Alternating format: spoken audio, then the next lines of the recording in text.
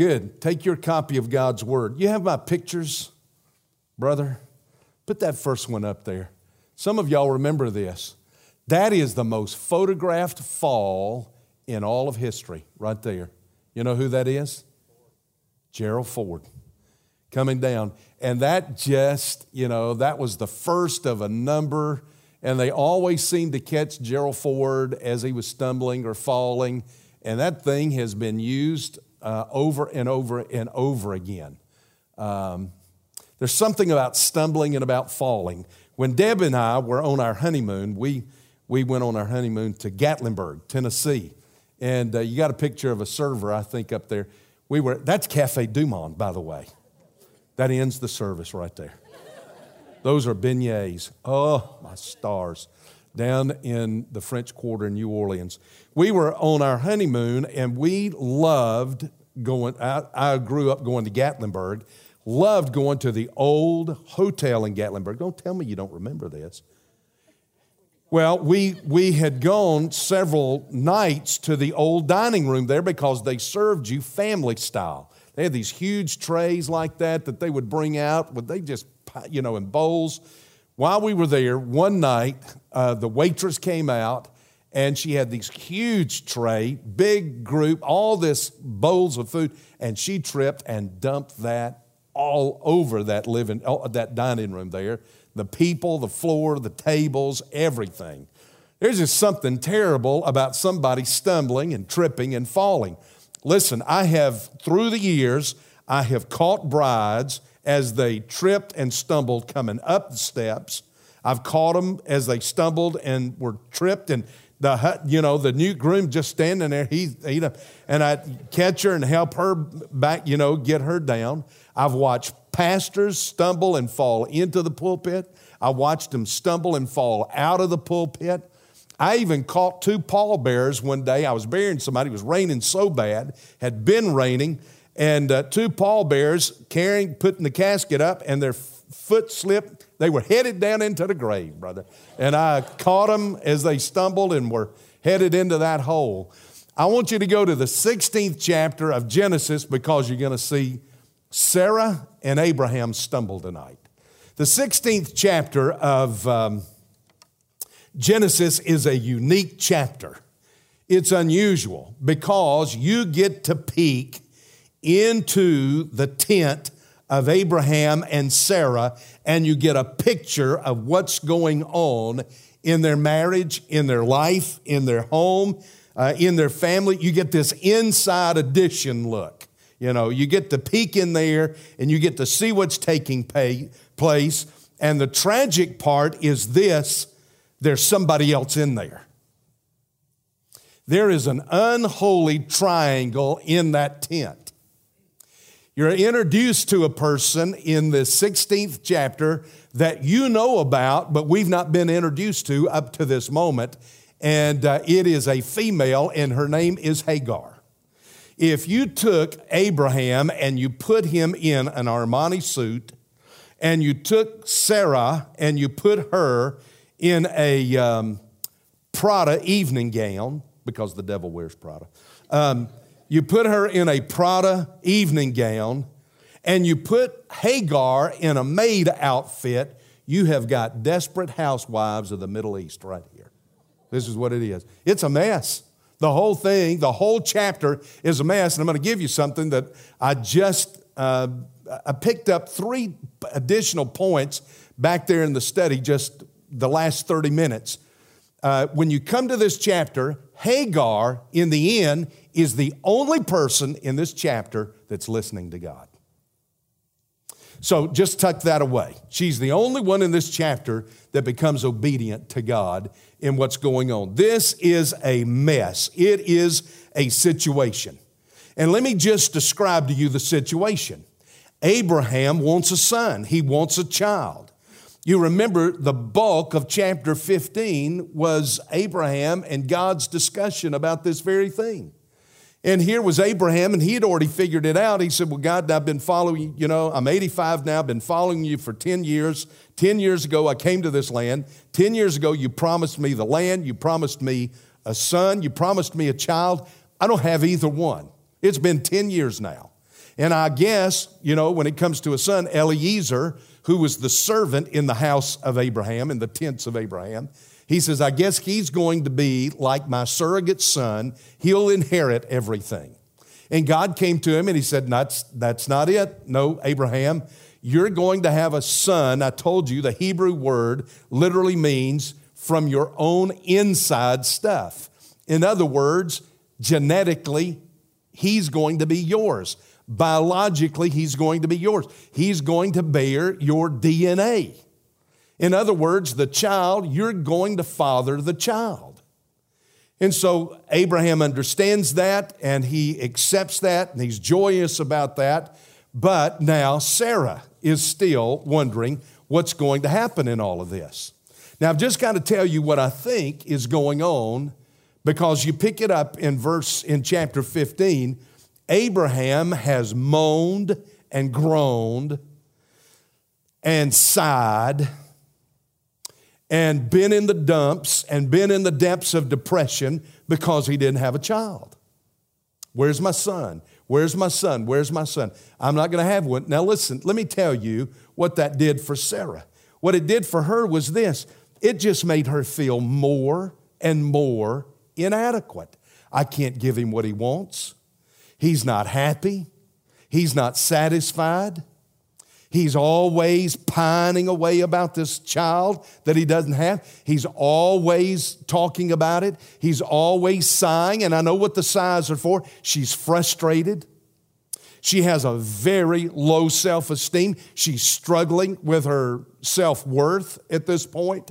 And so now, in the midst of all that, she devises a plan. She's got an idea.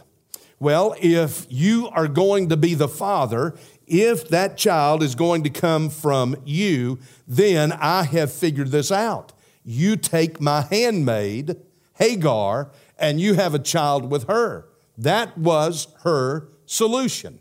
That was what she was putting forth to Abraham. This is how we solve this. I have found a loophole here. I've got a loophole in all of this stuff. And this is what we'll do. Now listen, that was a very common practice in that day. That was not unusual. When Jacob marries Leah and he thinks that it is Rachel and he discovers it's not Rachel, you know that whole story too. Then he marries Rachel. Now he's got Leah and Rachel, but they each have a handmaid, Bilhah and Zilpah. And Jacob has children by all four of them. So it was a very common practice in that day. It does not, now don't understand this to be that this was okay with God. It was not okay with God. This was not at all what God had wanted. And you say, well, why didn't God do something to him? Well, he's about to do something to Abraham. He's going to live in misery in that tent with two women. I'm going to tell you. And the same thing's going to be true for Jacob as well. But listen, God's still gracious to him. Have you ever sinned? Is God still gracious to you? Yes. So that's going to be her solution in this whole thing. Now, what I want you to see this evening is this. I want you to see that when our faith stumbles when we come to the place where we confuse our way with God's will. Now that's what's going to happen right here in this chapter tonight. Here is Sarah. She's going to get confused about this whole thing. She's going to get out ahead of God, and she's going to confuse her way with God's will in her life and for their situation. So now, let me just begin reading to you from chapter 16, verse 1. Now Sarai, Abram's wife, had borne him no children. In the Middle East, in this culture, that was the greatest shame that a woman could have, was that she could not bear a son. And she had an Egyptian maid whose name was Hagar. So we're first introduced right there. So Sarai said to Abram, now behold, the Lord has prevented me from bearing children. Please go into my handmaid. Perhaps I will obtain children through her. And Abram listened to the voice of Sarai. And Abram had lived 10 years in the land of Canaan. Abram's wife Sarai took Hagar, the Egyptian, her handmaid, and gave her to her husband Abram as his wife. Now, let me just stop right there. Let me give you the first thing that I want you to see, and it's this. We begin to stumble in our faith when we attempt to do the right thing in the wrong way. She's going to try to do something that is right here, but it is entirely in the wrong way. This is not at all what God had told them He was going to do. And I'm going to give you now a number of things here. Let me give you a couple of points down through this passage. So just watch with me. Number one, here comes this expedient. She's going to do it in an expeditious manner. I'm going to take care of this. I'm going to do this my way, and I'm going to do it right now. She wasn't interested in God's timing. She wasn't really thinking about God's will. She thought she had figured this out and that this was how God was going to do it, and she wanted it done as quickly as it could be done. Let's go on and get him a child because we can't wait any longer. He's unhappy, I'm unhappy, and I'm just not going to wait on God anymore. That's why after Abram had lived 10 years in the land, you see this whole thing right here? Abram's wife Sarai took Hagar the Egyptian. Here she is. She gave her to her husband Abraham as his wife. Now let me just look at Hagar for a couple of minutes. Hagar she's interesting in and of herself. Her name is Hebrew, by the way, which means sojourner, which is interesting because Abraham calls himself a sojourner. I don't know where she got the name from. I doubt she was named that down in Egypt. I almost suspect that Abraham and Sarah named her that, but her name is Hebrew. And it means I'm just a sojourner in this land, just a fugitive or a foreigner in this land. Now, you remember where she came from. Abraham was out of God's will when he went down into Egypt. He got out of God's will going down into Egypt.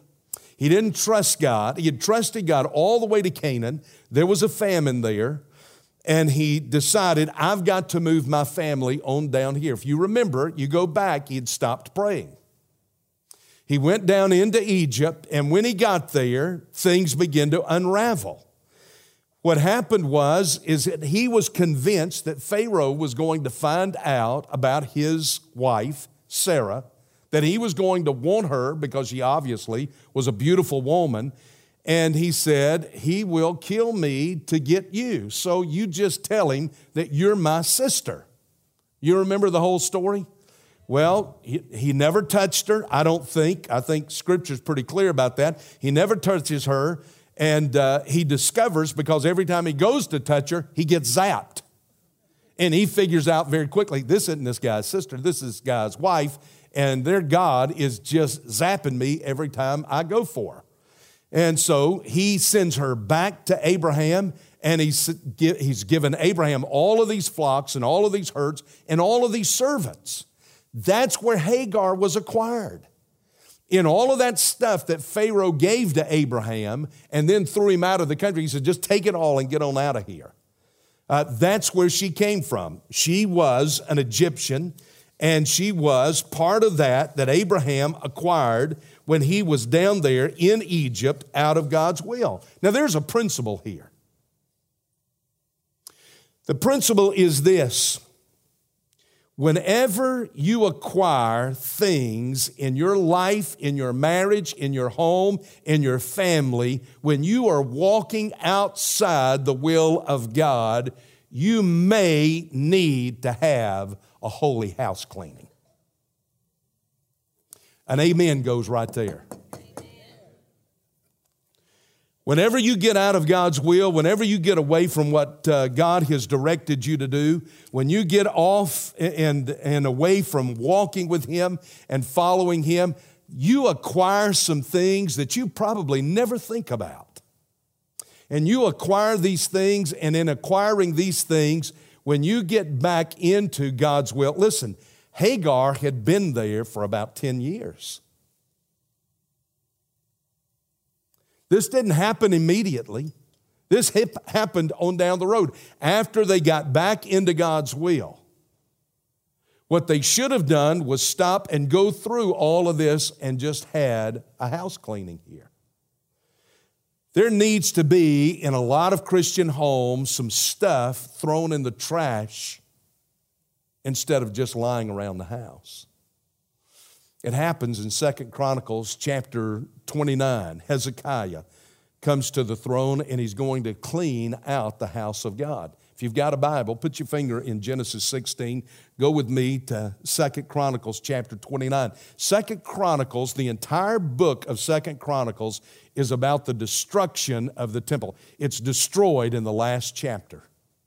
The whole of the book is about the decimation, the destruction, the deterioration of the house of God in Judah until it is ultimately destroyed. Now that's 2 Chronicles. You wonder, why do we have 1st, 2nd Kings? Why do we have 1st and 2nd Chronicles? Well, each one of these has a story. This whole of the 2nd Chronicles is about the temple of God. Hezekiah comes to the throne. In fact, let me just show you something. Just take your Bible, go back to the 24th chapter of 2nd Chronicles. In the 24th chapter, 2nd Chronicles, Joash comes to the throne and he's going to clean out the temple. It's been left in very ill repair. He cleans it out, but I want you to see in chapter 24, verse 18, I don't have time to go through all of this. They abandoned the house of the Lord. So there you pick it up in chapter 24, verse 18. They abandoned the house of the Lord, the God of their fathers. They served the Asherim and the idols, and the wrath of God came upon Judah and Jerusalem for this their guilt. You get to chapter 25, Amaziah becomes king. He did not, verse 2, he did right in the sight of the Lord, but look at this, yet not with his whole heart. You come on over into chapter 27, you come to Jotham. He did right, verse 27, chapter 27, verse 2. He did right in the sight of the Lord according to all that his father Uzziah had done. However, he didn't enter the temple of the Lord. He didn't go to church.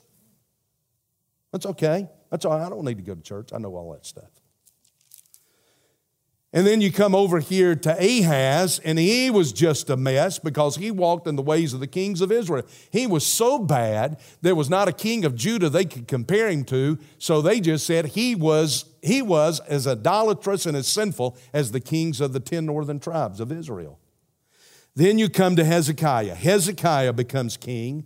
He did right in the sight of the Lord according to all that his father David had done. So you come to verse 16 of chapter 29, it says, so he sends the priests into the inner part of the house of the Lord to cleanse it, and every unclean thing which they had found in the temple of the Lord, they brought out to the court of the house of the Lord, and the Levites received it, and they carried it on out to the Kidron Valley. That's exactly what Abraham and Sarah should have done. They should have done that thing right there. They should have gone in and said, we acquired this stuff down in Egypt. We don't need this stuff. But they didn't do it.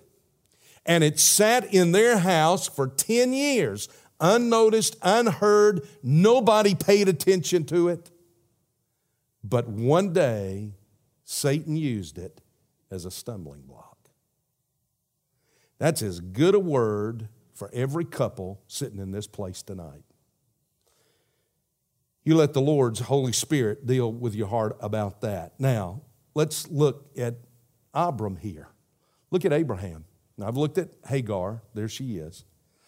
Here's Abraham. Abraham was a good man. He was faithful to Sarah. We're never told that he was unfaithful to Sarah.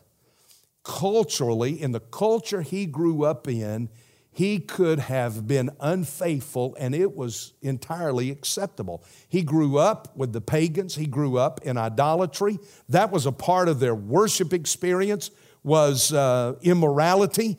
And yet, coming out of Ur of the Chaldees, we are never told anywhere in Scripture when he was in Ur that he was unfaithful to his wife. He was faithful. Wasn't like David. Wasn't like a number of other men in the Old Testament. He seems to have been a faithful man to Sarah. Culture could not influence him. Neither could the material things of life influence him. Do you remember when the king of Sodom came to him after he had recaptured all of the wealth that the four kings had stolen? Remember? And all of the people. The king of Sodom comes to him and says, listen, you can keep all of the material, all the gold, all the silver, all the stuff you can have. Just let me have my people back. And Abram looks at him and he says, you can have it all back. I wouldn't take a shoelace from you. There's no way. I don't want anything you've got. I don't want the gold. I don't want the silver. I don't want the money. I don't want the... You just take it all. It's yours. I don't want it. I tell you that to say this. Abraham was a man who could not be seduced by the culture or bought off by a king. He was faithful. And yet in this place, in this chapter, in this moment, the unbelievable is going to happen. His wife is going to convince him and persuade him to do what the culture could not get him to do, what the internet could not get him to do, what Hooters couldn't get him to do. She was going to convince him what he should do, and that is essentially be unfaithful to her with her handmaid. Now, I want to tell you, that's something else that as couples we need to hear this evening. No one has as much influence on your life, men, than your wife. Now, your wife will question that, but that's the truth. And no one has as much influence on your wife than you do. The greatest influence in my life is my wife. The greatest influence in her life is the shoe store. No, is me.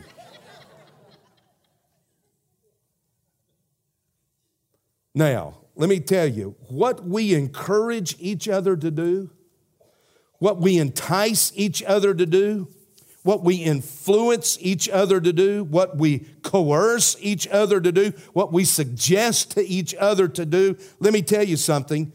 We had better be very, very careful of how we encourage our mates in the marriage relationship. Because we can encourage each other to do some things that are absolutely horrible for our marriage. So that leads me to the third thing, and the third thing is going to be this. It's going to be what happens in this whole thing. And that is this principle right here that I want you to see. He's going to listen to the voice of his wife. He's going to do what Sarah suggests. Now, I want to just tell you, just hang on for a little bit because I want to tell you, this is as much Abraham's fault, if not more so. He is the spiritual leader.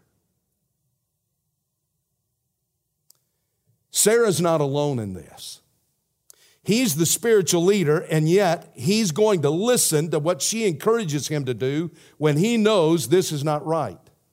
He's going in his faith, he's going to fall off into sin. Now, this is the principle I want you to hear about this. No experience with God brings immunity to future temptation or sin. That is, it makes no difference what your experience has been with God. If you don't maintain spiritual vigilance, you'll fall into sin. You remember a guy called Noah who had an unbelievable experience of going through a worldwide disaster? Everybody was wiped out except for him and his wife and his 3 sons and their wives. And yet when he gets off of that ark, he plants a vineyard, and as soon as all of those grapes are ripe, he ferments some wine. He gets stinking drunk. And look at the sin he fell into. And it affected one of his kids really, really in a bad way. Remember Moses? Moses had been a murderer, got his life right with God at the burning bush, but later in life gets so angry that in a fit of anger, he doesn't do what God told him to do. And no experience with God, even being at a burning bush, preempted him from falling into sin again. What about David? David, who was a man after God's own heart. Here's David, whom God had protected and watched and cared for as a shepherd boy, and then all the time that Saul was trying to kill him, and then all the time the Philistines came after him, all that God did in his life and invested in his life, he became king, he wrote Psalms, and yet he turned around and committed adultery, and then on top of that committed murder.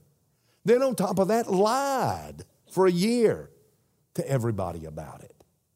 No experience with God immunes you or makes you immune from future sin. That's why Paul writes in 1 Corinthians chapter 10, and he says this, let him who thinks he stands take heed lest he fall.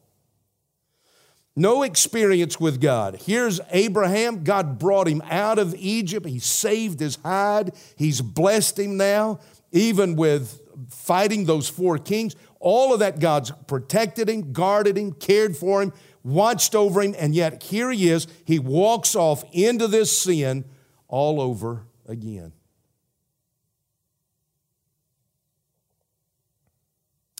I can't tell you how to avoid sin other than one way. That is a constant being in God's Word and prayer and leaning on Jesus. Every day, multiple times a day. Well, Sarah accomplished successfully what nobody else was able to get her husband to do.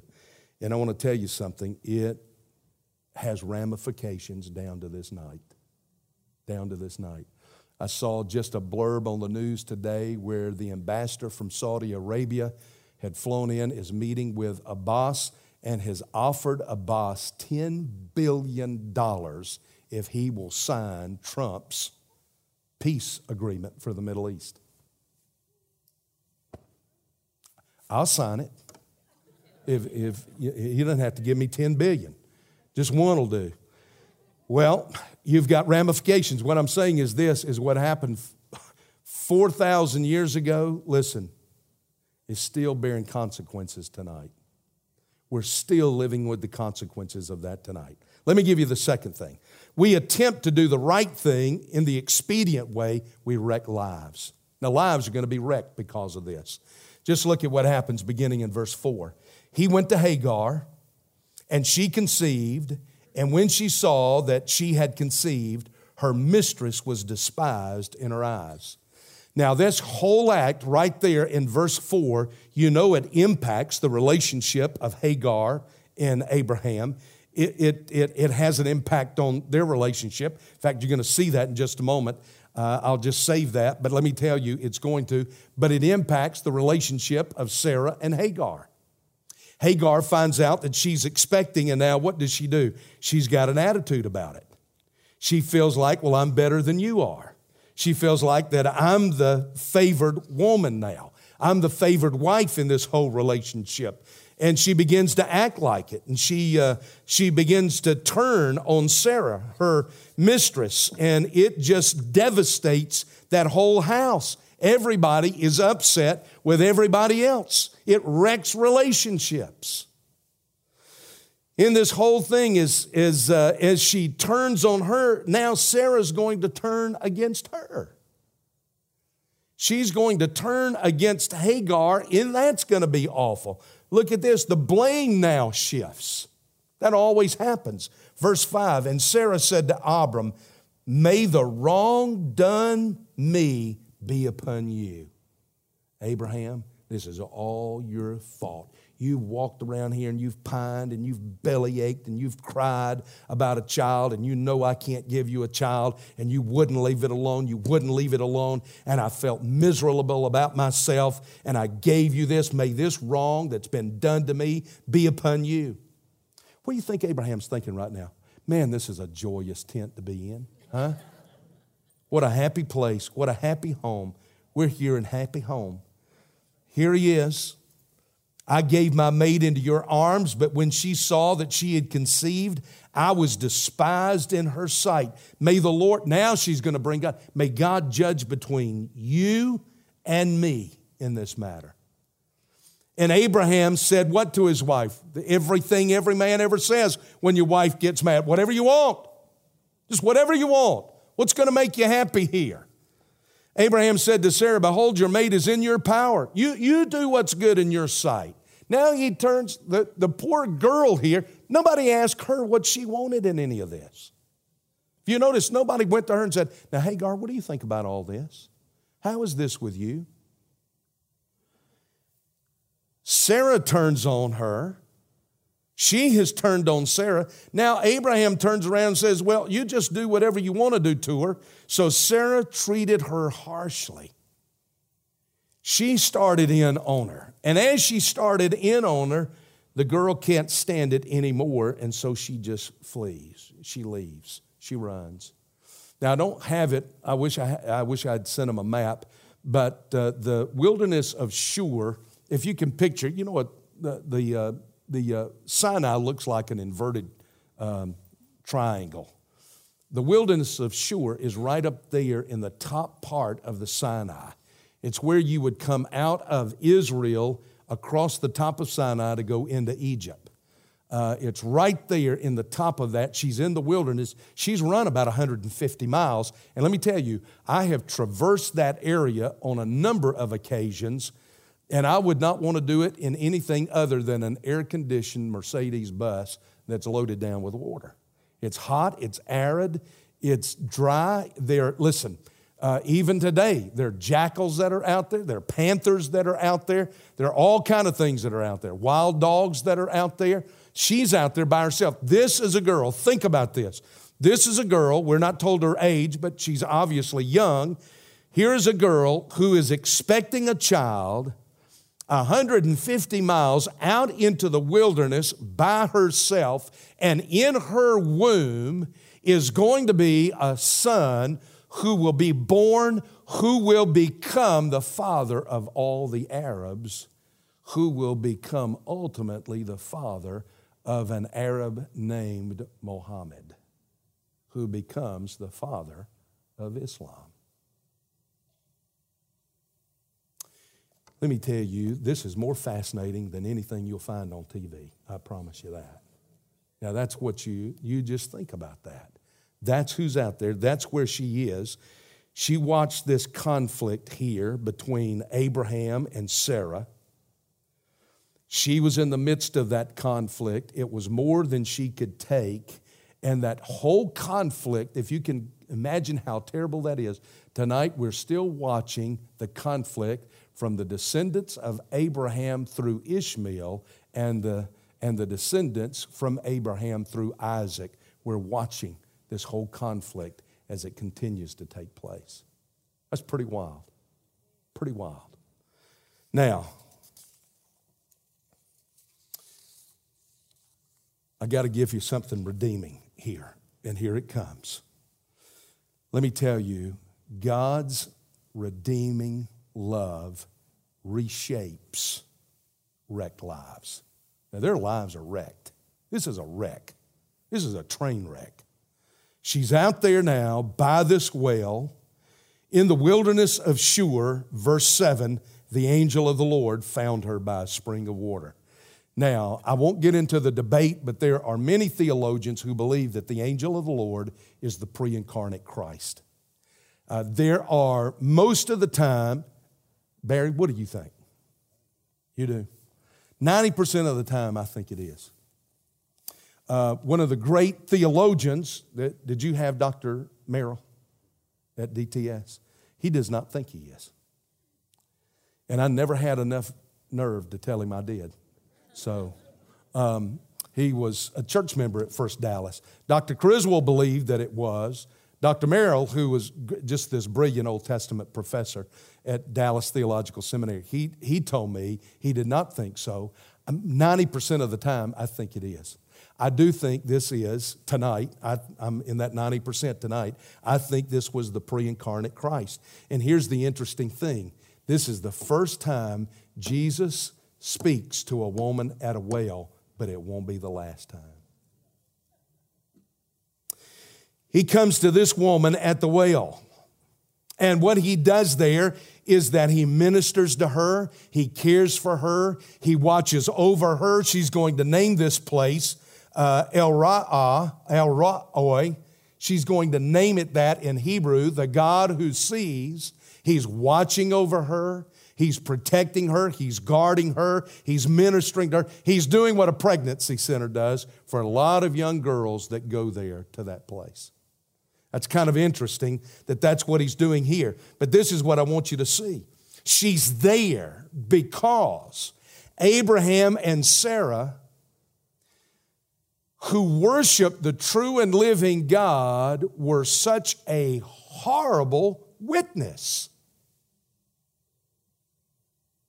In their home, they were a terrible witness for God in that home, so much so this girl, I don't know that she had begun to believe in God or not, but she'd been in that home for 10 years and she'd watched now this whole thing explode like this and be treated this kind of way, and she probably thinks, well, if this is what their God is all like, if they're followers of the truth, I want to get out of here. But now this is the goodness and the mercy and the grace and the love of God. He follows that girl. And before she can get into, before the gates of Egypt can slam her into eternal darkness, God appears to her. Jesus comes to her. And I want you to notice what he's going to do. Watch what he does. He's going to ask her two questions here. This is fascinating to me. He comes and he says to her, now the angel of the Lord found her by a spring of water in the wilderness by the spring on the way to Shur. And he said, Hagar, Sarah's maid. Isn't it interesting that he calls her that? In fact, let me tell you what he's doing. He's bringing her to face herself. She's coming face to face with herself here. Nobody else is around. Nobody else is here. But he's bringing this girl face to face with who she really is. And so he calls her by her name, Hagar, Sarah's maid. Watch these two questions. Where have you come from? Where are you going? Now, she answers one of them. She doesn't answer both. She only answers one. Where have you come from? She answers that. She says, I am fleeing from the presence of my mistress, Sarah. That's where I've come from. And she doesn't answer the other question, I think because she does not want to say where she's going. She's going back into Egypt. She's going to the only home she knew. She's going back into spiritual darkness. She's going back to where they worship beetles and cats and dogs and alligators and crocodiles. She's going back into spiritual darkness, back into bondage, because Egypt is always called the house of bondage. She's going back into greater bondage. She only thought that was bondage in Abraham and Sarah's tent. She's going back into greater bondage. But again, here is the grace of God. He catches up with her and he says, I want you to face yourself. Just look at yourself. Who are you? Where'd you come from? But more importantly this, where are you going? Where are you headed? Let me ask you that tonight. Where are you going? Do you know where you're going? Where are you headed? This concerns me all the time as I stand up to preach. All of those that sit under the sound of my voice, do you know where you're going spiritually? Are you headed in a right spiritual direction, in a healthy spiritual direction? Here's the problem for most of us. We can't find enough time to get somewhere where it's quiet and where it is still so that we can listen for God to talk to us. You know, he doesn't come and say, hey, tell me what that sorry Abraham did to you. He didn't do that. He doesn't come and say, tell me what that horrible, terrible woman Sarah did to you. He doesn't do that. Where are you coming from? Where you been? Where are you going? Where are you headed? Hagar, Sarah's maid. Do you know where you're moving toward? We can't get alone with God's word long enough. And listen, we need to get somewhere quiet every day and let God speak to us, listen, about us. I think she wanted to talk about Sarah, and God wasn't going to let her talk about her. Was Sarah wrong? Yes. Was Abraham wrong? Yes. Did God still love him? Yes. Now we ought to be shouting about that. We need to hear what God has to say about us. Well, I need to get somewhere quiet where I can listen to what the Lord's got to tell me, all that's wrong with the church. No, why don't you get somewhere and let the Lord tell you what's wrong with you?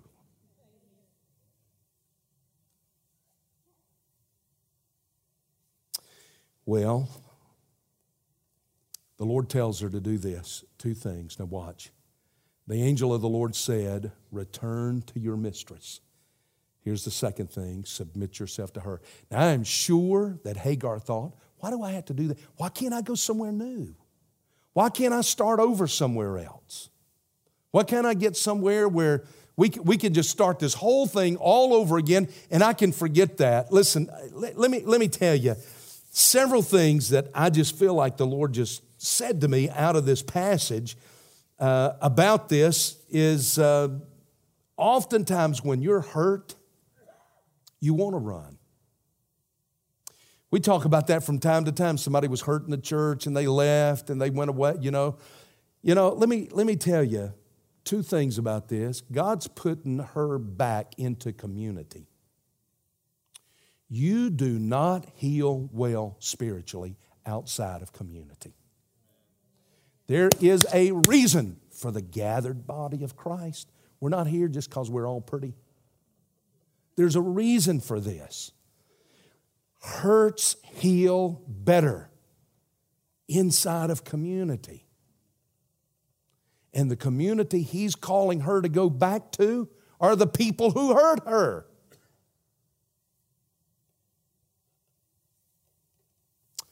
I've just got to get out of that church. Somebody hurt me in that church. I've just got to get out. Listen, it may be God wants you to go back into that place to that person you were hurt by. He says, I want you to go back and listen to this. I want you to submit to her. Ooh, stars in heaven. That's a tough one. The angel of the Lord said to her, return to your mistress and submit yourself to her authority. Moreover, the angel of the Lord said to her, I will greatly multiply your descendants so that they will be too many to count. That's the same thing God told to Abraham, right? The angel of the Lord said to her further, behold, you are with child, and you will bear a son. You shall call his name Ishmael, because the Lord has given heed to your affliction. He's cared for him. He'll be a wild donkey of a man. He sure is. His hand will be against everyone, and everyone's hand will be against him. Boy, that's called the Arab world tonight.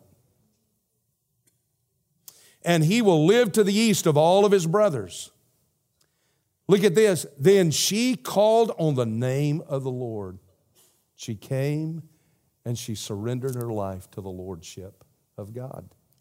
She trusted in God, just as Abraham trusted in God. She called on the name of the Lord, who spoke to her, you are a God who sees. For she said, have I even remained alive here after seeing him? Therefore the well was called Beer Laharoi. Behold, it is between Kadesh and Bered.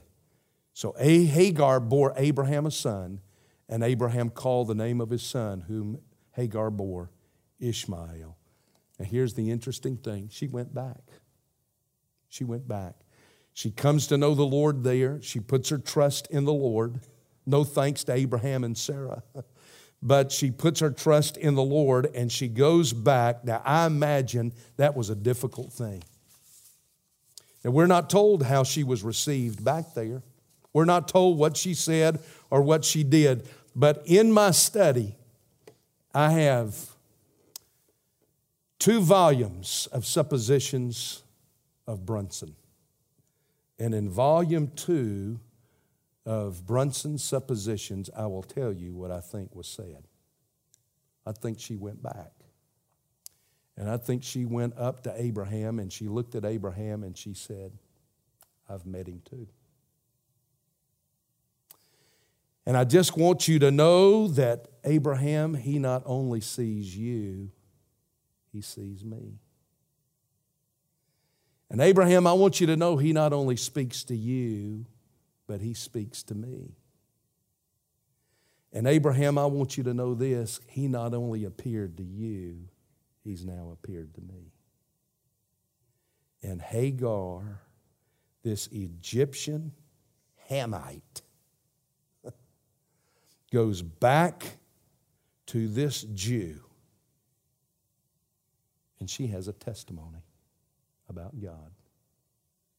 And I think she shares her testimony about God with Abraham and Sarah. This was the first woman that God met at the well, but not the last. And that woman too will walk away with a testimony. Just bow your heads with me. Now, I don't know what the Lord's saying to you right now through all of that. But you know, there are a lot of us here that are couples tonight that that's a strong word for us. The influence we have on each other and what very possibly is in our home that needs to be cleaned out. Somebody here tonight, listen, maybe like Hagar, tonight you're wondering, does God love me? Does he see me? Does he care for me? And the answer is, oh yes, he sure does. He loves you. He cares for you. In fact, he cared so much for you that he went to a cross and he died for you. And then he just didn't end it there. He rose 3 days later so that you might know you have eternal life. And he comes and he offers that to you. He's there offering himself to Hagar. And he comes tonight and he offers himself to you. Would you just quietly stand, all of us standing, our heads bowed, just in a few moments of prayer. If you're here tonight and you've never trusted Jesus Christ as Lord and Savior, you can do that right now, right where you're standing in your heart. You can simply pray and call on him. He'll hear you. Dear Lord Jesus, I call on you. I ask you to forgive me of my sins tonight. And I receive you as my Lord and my Savior. Be Lord of my life. Guide my life and guard my life. Father, with my mouth, I confess, Jesus, that you're Lord. I confess that you are Lord. And I believe that you died on a cross and that you were raised to give me eternal life and to pay for my sins. And I put my faith in you tonight in Jesus' name. Now, I don't know if you're here tonight and you just prayed that prayer, but if you did, I want you to come up to me after the service. Just tell me that you prayed that prayer. I'd love to share with you. I'd love to talk to you. I've got some information I'd like to put in your hand. Others of you tonight, I believe God's speaking to your hearts through this. God spoke to me all day long today through this passage as I worked on it, thought about it, just rehearsed it, and went over it. I believe God's speaking to us. There's a word here that will strengthen our marriages. There's a word here that will strengthen our lives. Father, thank you for your word. Thank you for your presence in this place. We sense that you're here. But beyond that, we know you're here because your word tells us that you're here. And we thank you for that. And we come this evening, Father, and pray that we have hidden your word in our hearts so that we might not sin against God. Amen.